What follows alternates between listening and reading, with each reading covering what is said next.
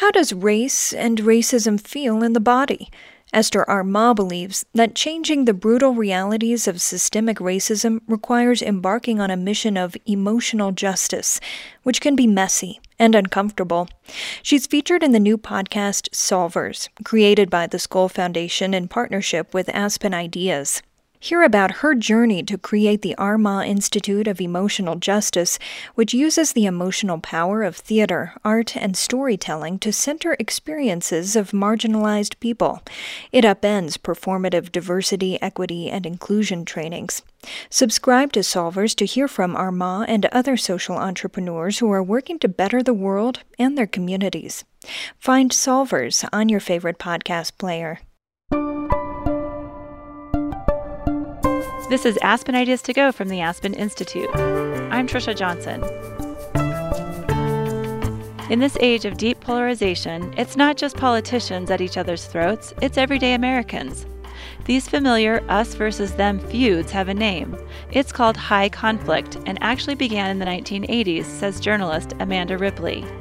In the wake of Watergate and Vietnam, Americans began to distrust institutions.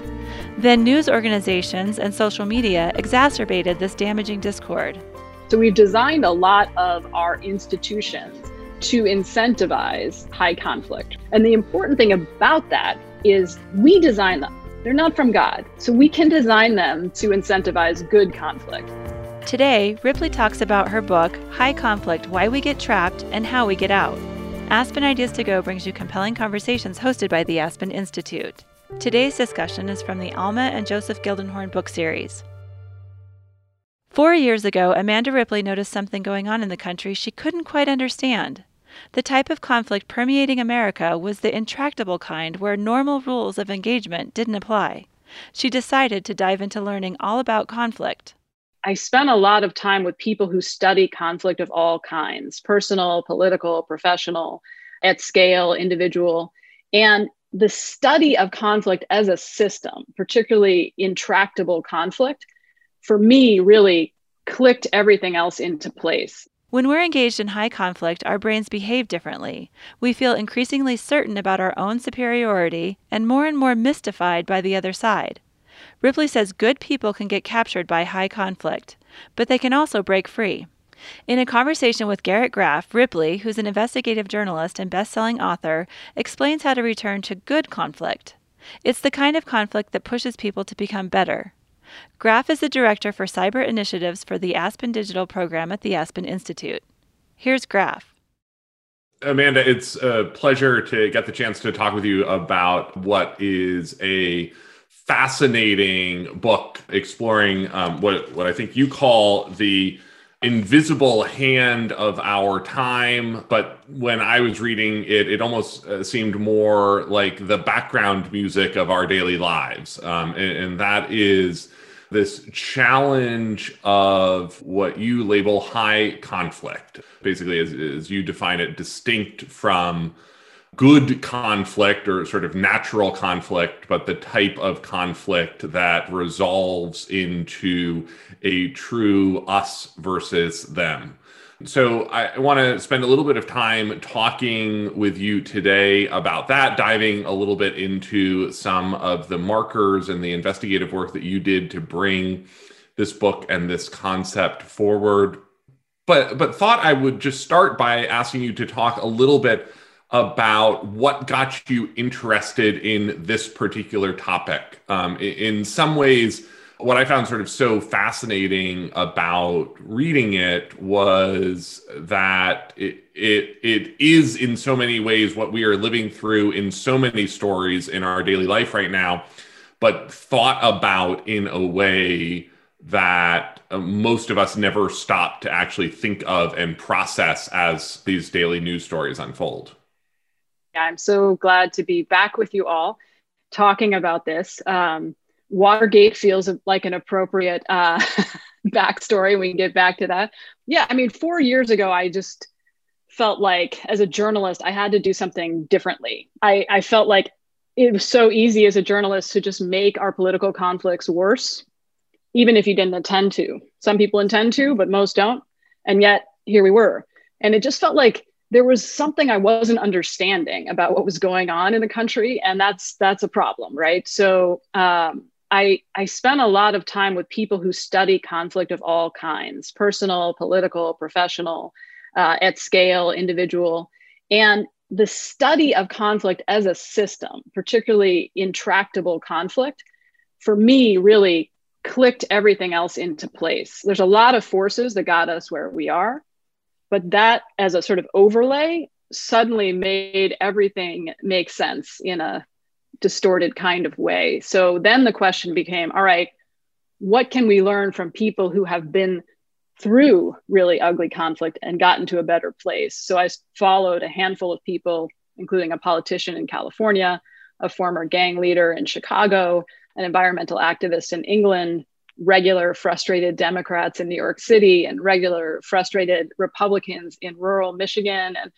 And the whole goal was to see, how did they get from high conflict, which is this really unpleasant, toxic, destructive kind of conflict, to good conflict? Because the problem isn't conflict, it turns out, right? It can feel that way, but the problem is the kind of conflict. And all those people did make that journey, which was incredibly encouraging. And there were patterns in what happened first, second, and third. So the book is really about how they did that and how more of us could do the same if we want to.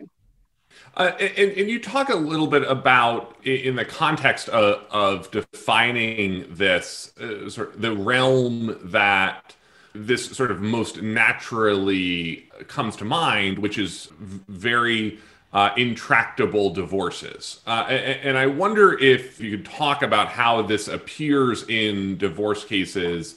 You talk about high conflict as the mysterious force that incites people to lose their minds in political feuds or gang vendettas. I was so struck in the start of the book as you began to talk about this just in the context of divorce. Mm-hmm. Yeah, and that's actually where the phrase high conflict comes from.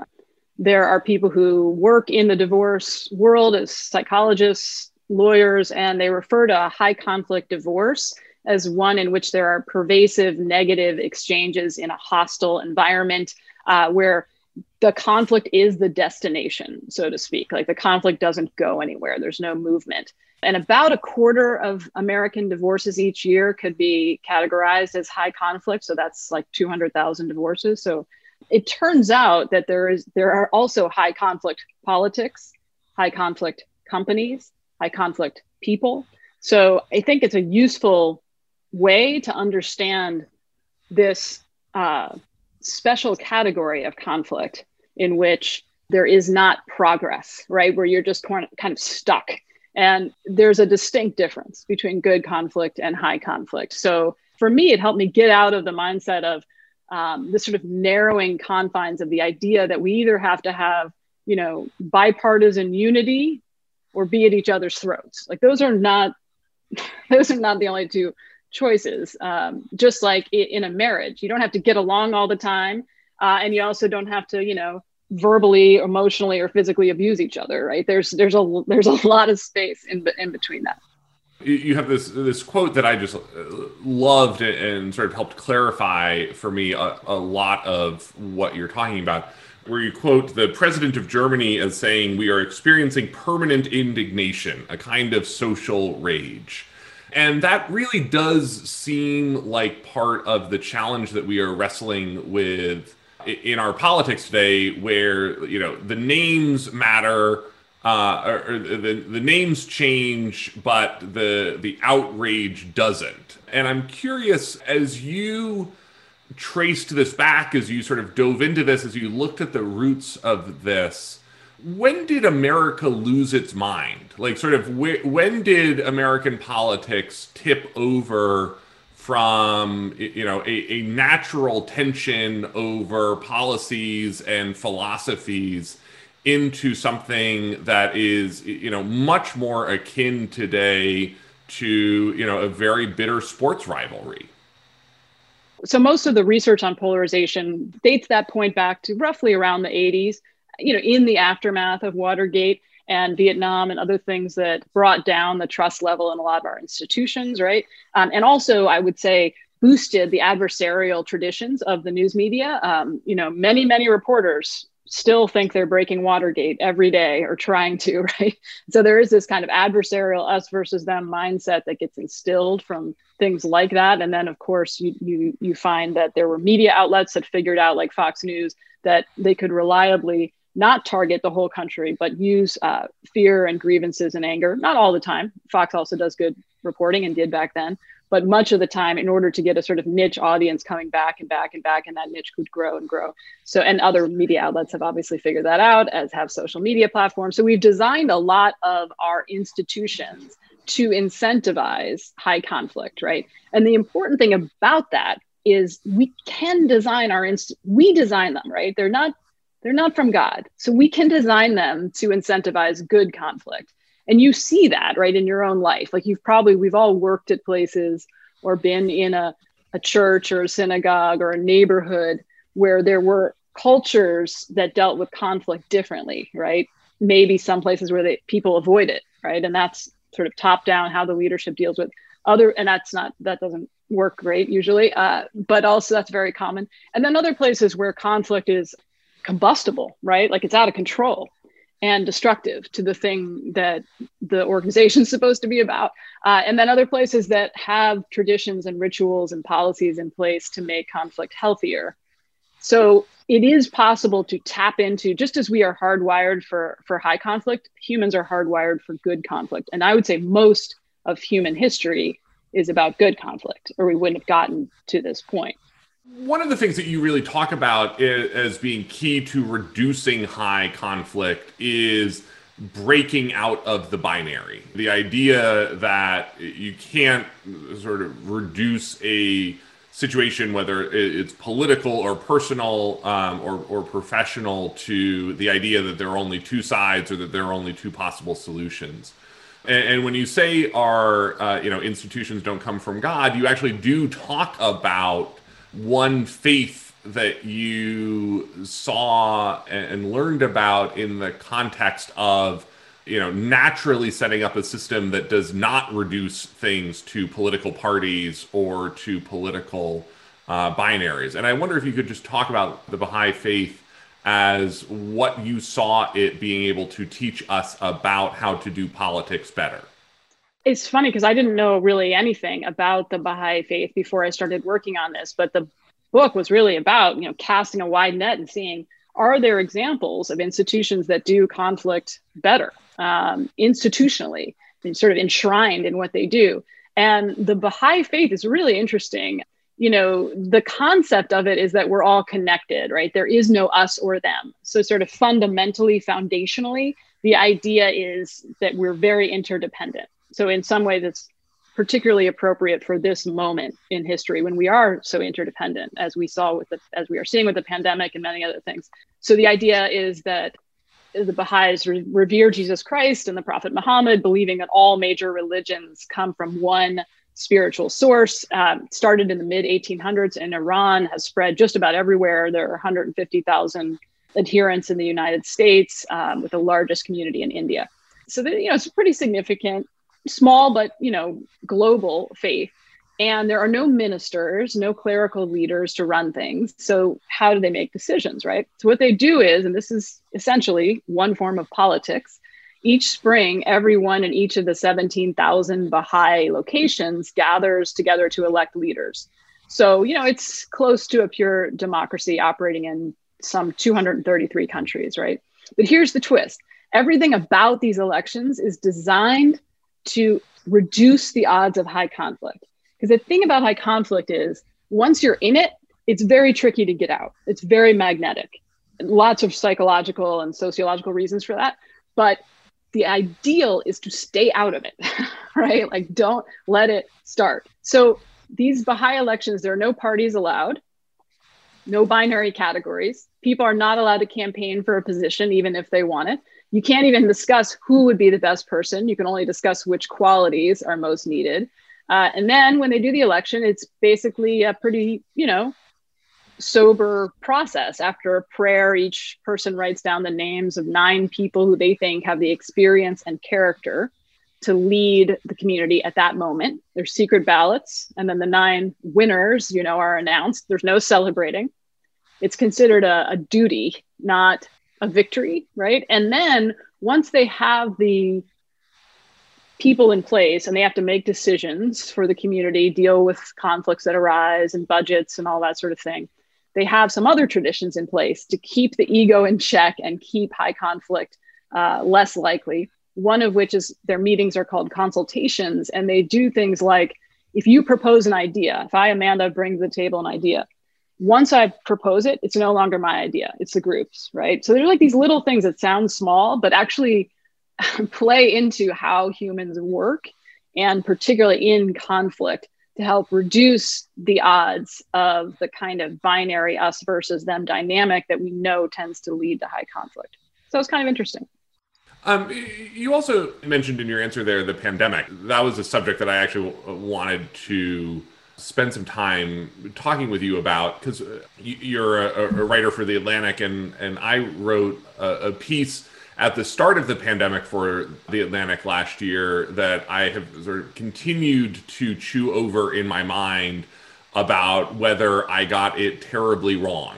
And I was thinking a lot about it in the context of your book and your writing on high conflict, because I wrote about at the March, in the first year of this pandemic, way back at the beginning, what I saw as this unique spirit in America, this sort of national moment of unity and desire to work together as Americans that I saw as, a unique moment in American history. A lot of my own history writing has been focused on 9/11 and thinking about the unity that the country had after 9/11, never forget, united we stand, and sort of feeling like we were in this same moment in the beginning and middle of March last year, where you saw individual Americans making these choices about the pandemic,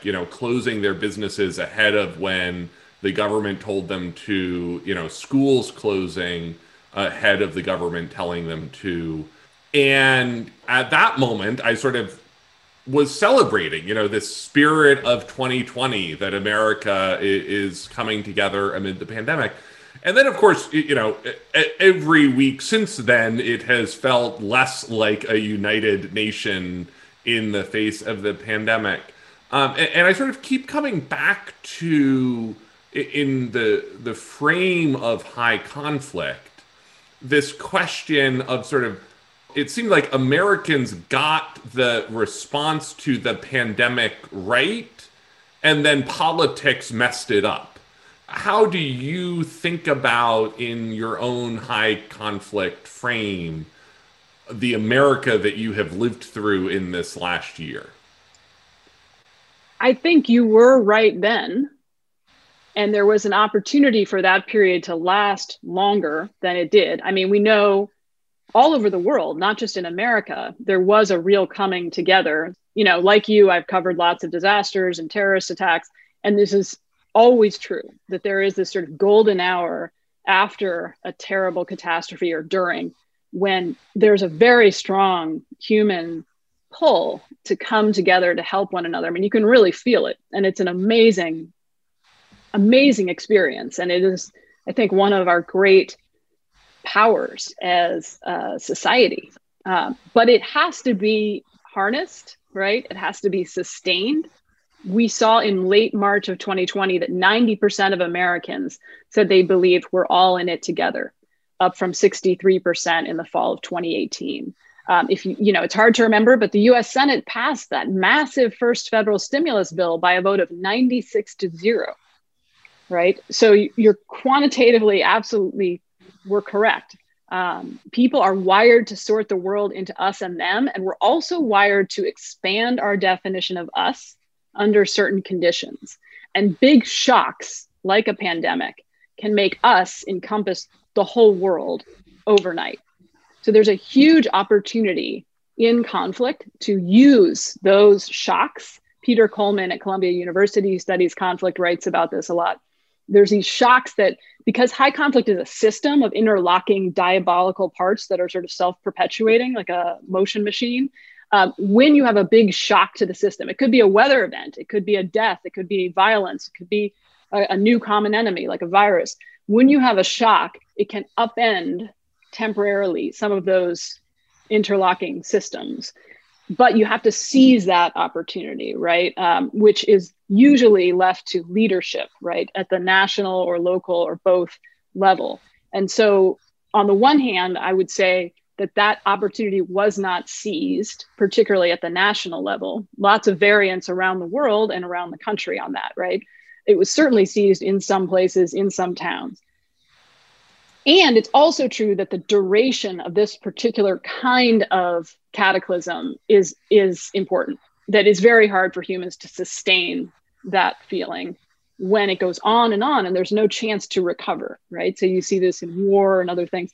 And this is why, looking forward for future pandemics, it's so important, probably from a psychological and sociological point of view, as well as biological point of view, to really start strong and united and clear, with very clear, consistent messaging that's been tested on real humans in real time, to try to front load the reaction so that you can make it shorter. Because it is fundamentally too much to ask for humans who are social creatures, who need socializing and ritual and interaction, especially children, just the way they need food and water. It is too much to ask for it to go on this long, right? So I think both are true. It was a huge opportunity. There was a moment, but we had a pre-existing condition for this pandemic, which was extreme polarization and high conflict. So that doesn't go away, right, when this kind of thing happens. And I would say the last thing I'll say about this is that in hyperpolarized societies, one of the things you start to see is that the news media becomes sort of relentlessly negative on all sides of the spectrum. And there's a lot of reasons for that, but I also think that doesn't help us, right? Because even when the caseload went down, when vaccines started to look like they were, going to work, you didn't see a huge change in the tone and emphasis of a lot of the headlines. And there was a nice study done on this, by the way, about comparing the negativity of major US news accounts during the pandemic to international news accounts of the pandemic. And the US coverage was much more negative, even more negative than Science Journal coverage of the pandemic, right? So a lot of different things happening, but the bottom line is when you have this level of high conflict, it's very hard to seize those opportunities. And you talked a lot about, and I'll sort of shorthand it here as the rogue cousin problem, that we are in some ways sort of all in conflict scenarios beholden to the most combustible people in the group or loyalty circle. And you talk a lot about sort of competing groups and competing loyalties and competing identities in this. And I wonder if you could talk about the way that you end up calling them fire starters, sort of what are the things that cause people to be the source of high conflict? So the rogue cousin comes from the story of the Hatfield and McCoy feud, which many people may have heard of. But very quickly, in 1878, Randolph McCoy visited Floyd Hatfield's farm along the Tug Fork of the Big Sandy River on the border between Kentucky and West Virginia. These two families had lived peacefully side by side for generations, farming the land. And Randolph McCoy thought that he recognized one of the pigs on Floyd Hatfield's farm and that it must have been stolen from his farm. And no one could convince him to drop it. And McCoy complained to the authorities who organized a trial. McCoy lost that trial. And, that wasn't a great experience for him, but he let it roll off of him. Everyone moved on. Now, the problem is it was a group conflict because the Hatfields and McCoys had many, many relatives all over the area. And a full year and a half after the trial, two of McCoy's nephews got in a fight with a witness who had testified against McCoy in the pig trial, and they beat the man to death. So this was the moment the feud became sort of combusted, became a high conflict. Small dispute morphed into an intractable one. And over the course of the next decade, there was a stabbing, vigilante shootings, posse raids, Supreme Court case, women were beaten, 80 people got drawn into the feud across the region. So, I just explain this to say that one of the conditions that reliably seems to lead to high conflict in every case I've looked at are powerful group identities that are made salient by leaders, right? So this is because when we experience collective emotion, it geometrically compounds the conflict, right? Because you don't personally have to be attacked or insulted or humiliated.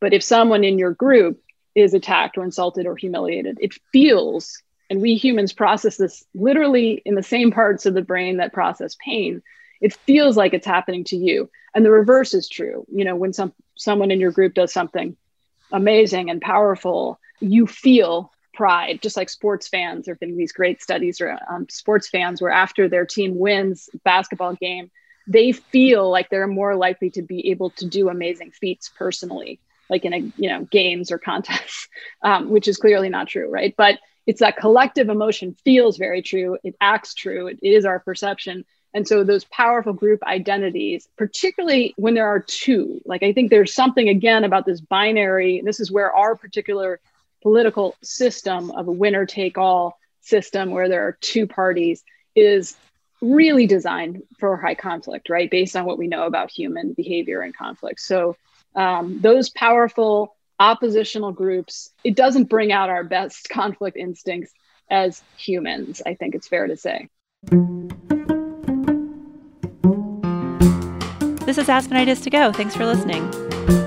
Today's global problems are complex, entrenched, and intertwined.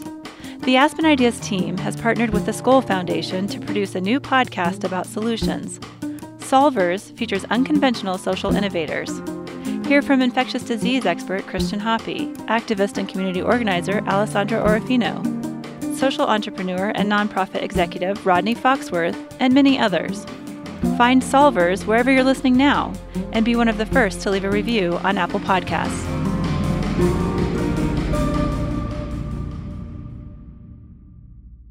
One of the things that I was fascinated or curious to talk with you about in this is what does America do with the lessons that you have laid out in this book? We are locked into this intractable high conflict in our politics, and most of us don't want to be there. And I think that's sort of another part of your book is talking about how conflict hollows out the middle, and that's something that's consistent in politics, it's consistent in war zones. And what advice do you have to the country as we wrestle with where we are right now? So at the collective level, at the sort of macro level, one thing that goes to what we were just talking about the binary is to make significant reforms to our electoral system to make third parties possible. The founding fathers did not want there to be parties, let alone just two. There's no reason we have to stick with this formula. We know from the research that Lee Drutman and others have done about polarization that countries that have multiple parties and things like ranked choice voting, proportional representation tend to be less polarized and have more trust. The system is more fair. It feels more fair and it is more fair, which changes everything and lowers the volume and the sense of grievance and injustice when you lose. So some states have already moved in this direction with ranked choice voting, Maine and Alaska. Others are trying to actively. Every session, there's a bill introduced in Congress to make this happen. So that's the kind of thing you can tangibly, get behind that just makes a lot of sense. The other thing that I think is important to realize is how much of this is also operating at an individual level. And it's also operating on elites. The people in power need to change what they're doing. And they have also been captured by high conflict, right?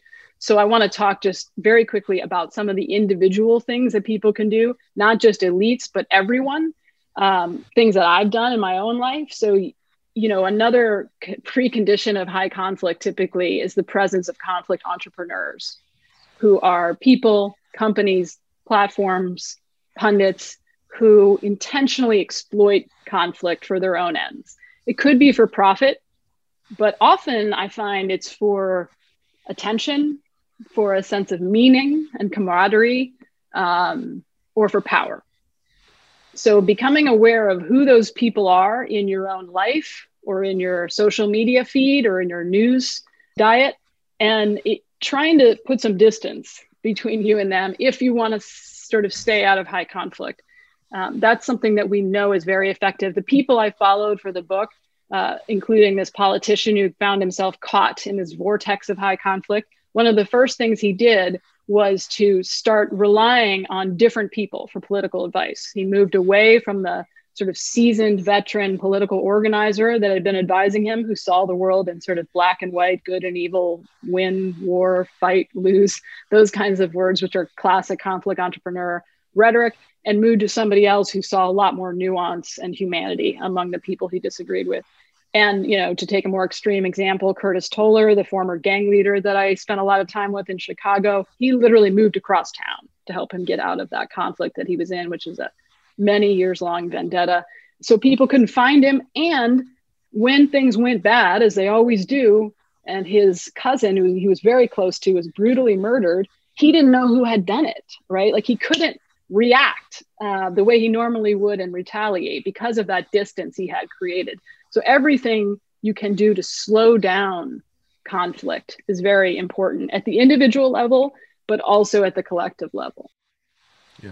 You started by saying that this book grew out of basically where you saw yourself in journalism and the stories that you were covering and sort of wondering where they came from and why they were so challenging. And so I wonder how this book changed the way that you do your journalism. You know, I know it changed the way that you talk to your family, because you talk about the way that you try to listen differently around the dinner table. But when you're out doing your job, I mean, how do you report differently? How do you write differently? How do you explain differently now that you understand this backdrop? Yeah. So the rules of engagement for journalism and anything don't apply the same way in high conflict. They just will not work, and they will often backfire. So for me, I had to develop a whole new set of rules of engagement in order to be useful in high conflict. And, you know, it's hard. Like I'm still figuring it out. I'm interested in suggestions. And I'm working a lot with the Solutions Journalism Network, which is a nonprofit that trains newsrooms to help them do this too. How do you cover controversy in ways that illuminate rather than just exacerbate the conflict? And one of the sort of overarching ideas from the research is that you have to complicate the narrative that your audience has going into a really polarizing issue. And that requires knowing what that narrative is, because it's going to be different for different audiences, right? And figuring out where are the places where that narrative is not actually true or is very limited, and using either history or different locations or a broader lens, a wider lens on the problem to see what is really happening, to help your audience have a richer, fuller, more useful view of either the conflict, the other side, or themselves, right? So that's now how I sort of try to measure success. Is this story going to help illuminate anything about this conflict? And if not, I'm not going to do it. So that's, and I, you know, it's easier said than done. But I actually think that many newsrooms and editors right now, not all, but particularly at the national level, have fundamentally underestimated their audience's desire and ability to handle complexity right now. And I think that most Americans want something very different from the news than what they're getting. So I think there's a huge opportunity to do journalism differently, particularly in conflict, and to be useful to people at this moment when we're not being as useful as we think. Switching over to some questions from the audience here. This one is from Richard. Did you change your mind on any principles or theories as this book unfolded and the research unfolded? What surprised you about your research? Oh man, many things. I think one thing I changed my mind about was I had sort of bucketed different conflicts in different categories. Like I thought polarization was a thing, like political polarization. I don't think that's very helpful. Like I think everything I've seen, human behavior in different kinds of conflict, whether it's gang conflict or war or political conflict, the behavior at a fundamental level is not that different. So I'm trying to be less siloed in how I look at the research and how I look at storytelling. The other thing I would say is, I've become much more suspicious of my own righteousness when it flares up. And I want to be careful here because sometimes people say, it sounds like I'm saying you can't be passionate or you can't be angry or you can't have radical ideas. And I think we really need to get more nuanced in how we talk about these things, because you can have really radical vision and movement for social change. We need those things without being in high conflict, right? So some of the differences between good conflict and high conflict are really telltale signs, and you can feel them in yourself and see them all around you. One is in good conflict, there's still some curiosity. There might be moments of surprise. You experience a range of emotion, not just two emotions. In high conflict, it's much more, everything feels really clear, like much clearer than it probably is. And you begin to generalize about many millions of people you don't know and will never meet, right? And so that lack of humility, that lack of complexity, I've come to see is quite dangerous, not just for the country, though it is, but also the most chilling part about high conflict in every story I followed was that everyone involved in high conflict eventually begins to mimic the behavior of their adversaries. You eventually do the thing, consciously or not, that you went into the fight to stop, right? So the politician who goes into politics to make it less toxic and more inclusive, he made it more toxic and less inclusive. And there's a million examples like this, right? So this is the warning about high conflict is if you want to change the world, this is important. Make sure that you cultivate good conflict, because otherwise you will end up risking the thing you hold most dear. Are there any national political leaders or even state level political leaders that you see as the embodiment of the good type of conflict that we want to be encouraging? Like who does this well on the state or national level that you've seen? It's funny you should say that, because I'm trying to work on right now a project of actually ranking or quantifying members of Congress and other high profile leaders, not just in politics, but in the news media and other places, to figure out like who are the conflict entrepreneurs in ways we can measure, and who are the sort of conflict interrupters. And maybe most interesting, who used to be a conflict entrepreneur and is not anymore, right? Now, this is hard because our system incentivizes, especially at the national level, it really incentivizes conflict entrepreneurs, right? Just like Twitter does. And so we've set up every incentive for this and no disincentive really at this point. And again, that's all fixable, changeable, and should be fixed and changed. But we're asking people to be something different than what they've been rewarded for being for many years. But I think it's a great question, and I'm working on it. I have some theories, but I want to use some data instead of my intuition. A question here from Lawrence. What is the role of technology in encouraging high conflict? And sort of how much of this is basically the tools that we are using to live in the digital age versus, something that is actually new to our society?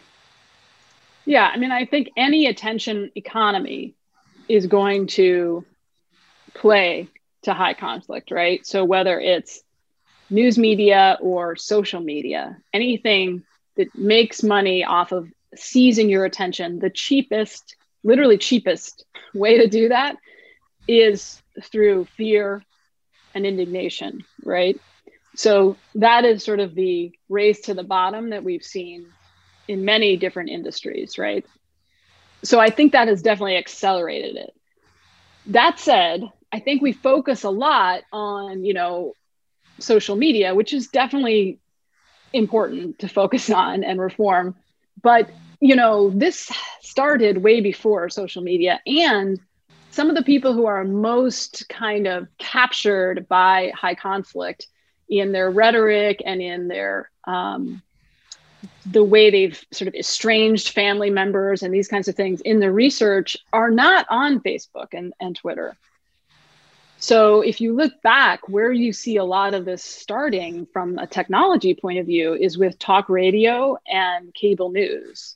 So I think it's important to really just cast a broad net when we talk about the ways that technology has incentivized high conflict. I think that's true, and it's not just social media.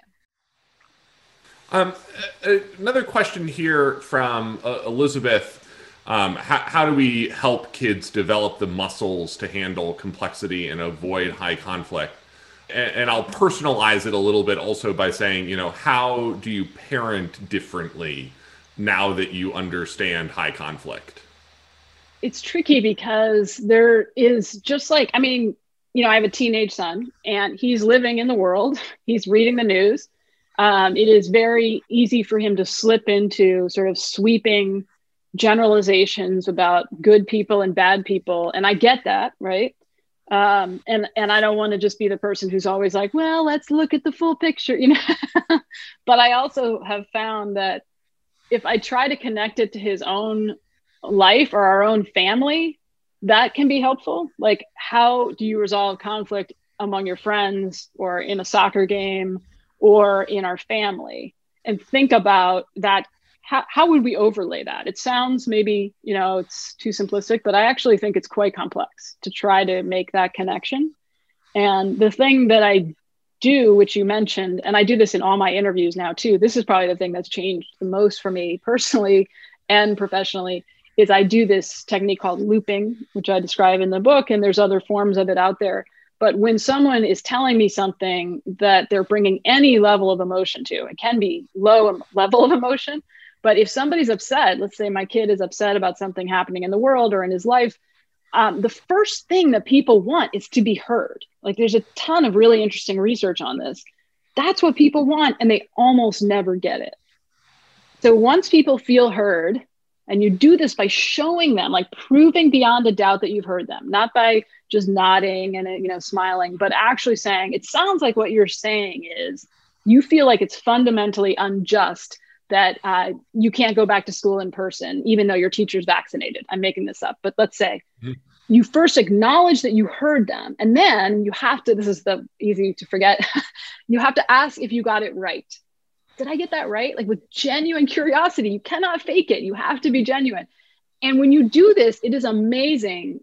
It is amazing what it unlocks in people, even people who are very different from me, who have very different political opinions than I do and life experiences than I do. Once they feel heard, which they don't mistake for agreement, by the way, they don't think I agree. Once they feel like you're really trying to get them, they open up. And the research shows this. They say less extreme things afterward. They acknowledge more ambivalence and complexity, which all of us carry, but gets stifled in high conflict. And they're more open to information they maybe don't want to hear. Often in parenting, once you've done it, the issue's over. Like, you don't have to actually do anything else. It's amazing. You don't have to fix it. You don't have to argue it. You don't have to make your case. You just make sure they feel heard, and everybody can move on. So it's an incredible skill that we should absolutely be teaching kids. Amanda, thank you so much for joining us. Thanks for putting together such a wonderful and relevant and timely book. Thank you, Garrett. Thanks for having me. I enjoyed the conversation. Journalist Amanda Ripley has written for The Atlantic, The New York Times, The Washington Post, and many others. Her latest book is High Conflict. Garrett Graff is an award-winning journalist who has spent nearly a decade covering national security. He leads cyber initiatives for the Aspen Digital program at the Aspen Institute. Their conversation was held in April as part of the Alma and Joseph Gildenhorn book series. Make sure to subscribe to Aspen Ideas to Go wherever you listen to podcasts. Follow Aspen Ideas year-round on social media at Aspen Ideas. Today's discussion is from the Alma and Joseph Gildenhorn book series, and this show is produced by Marcy Krivonen and me. Our music is by Wonderly. I'm Trisha Johnson. Thanks for joining me.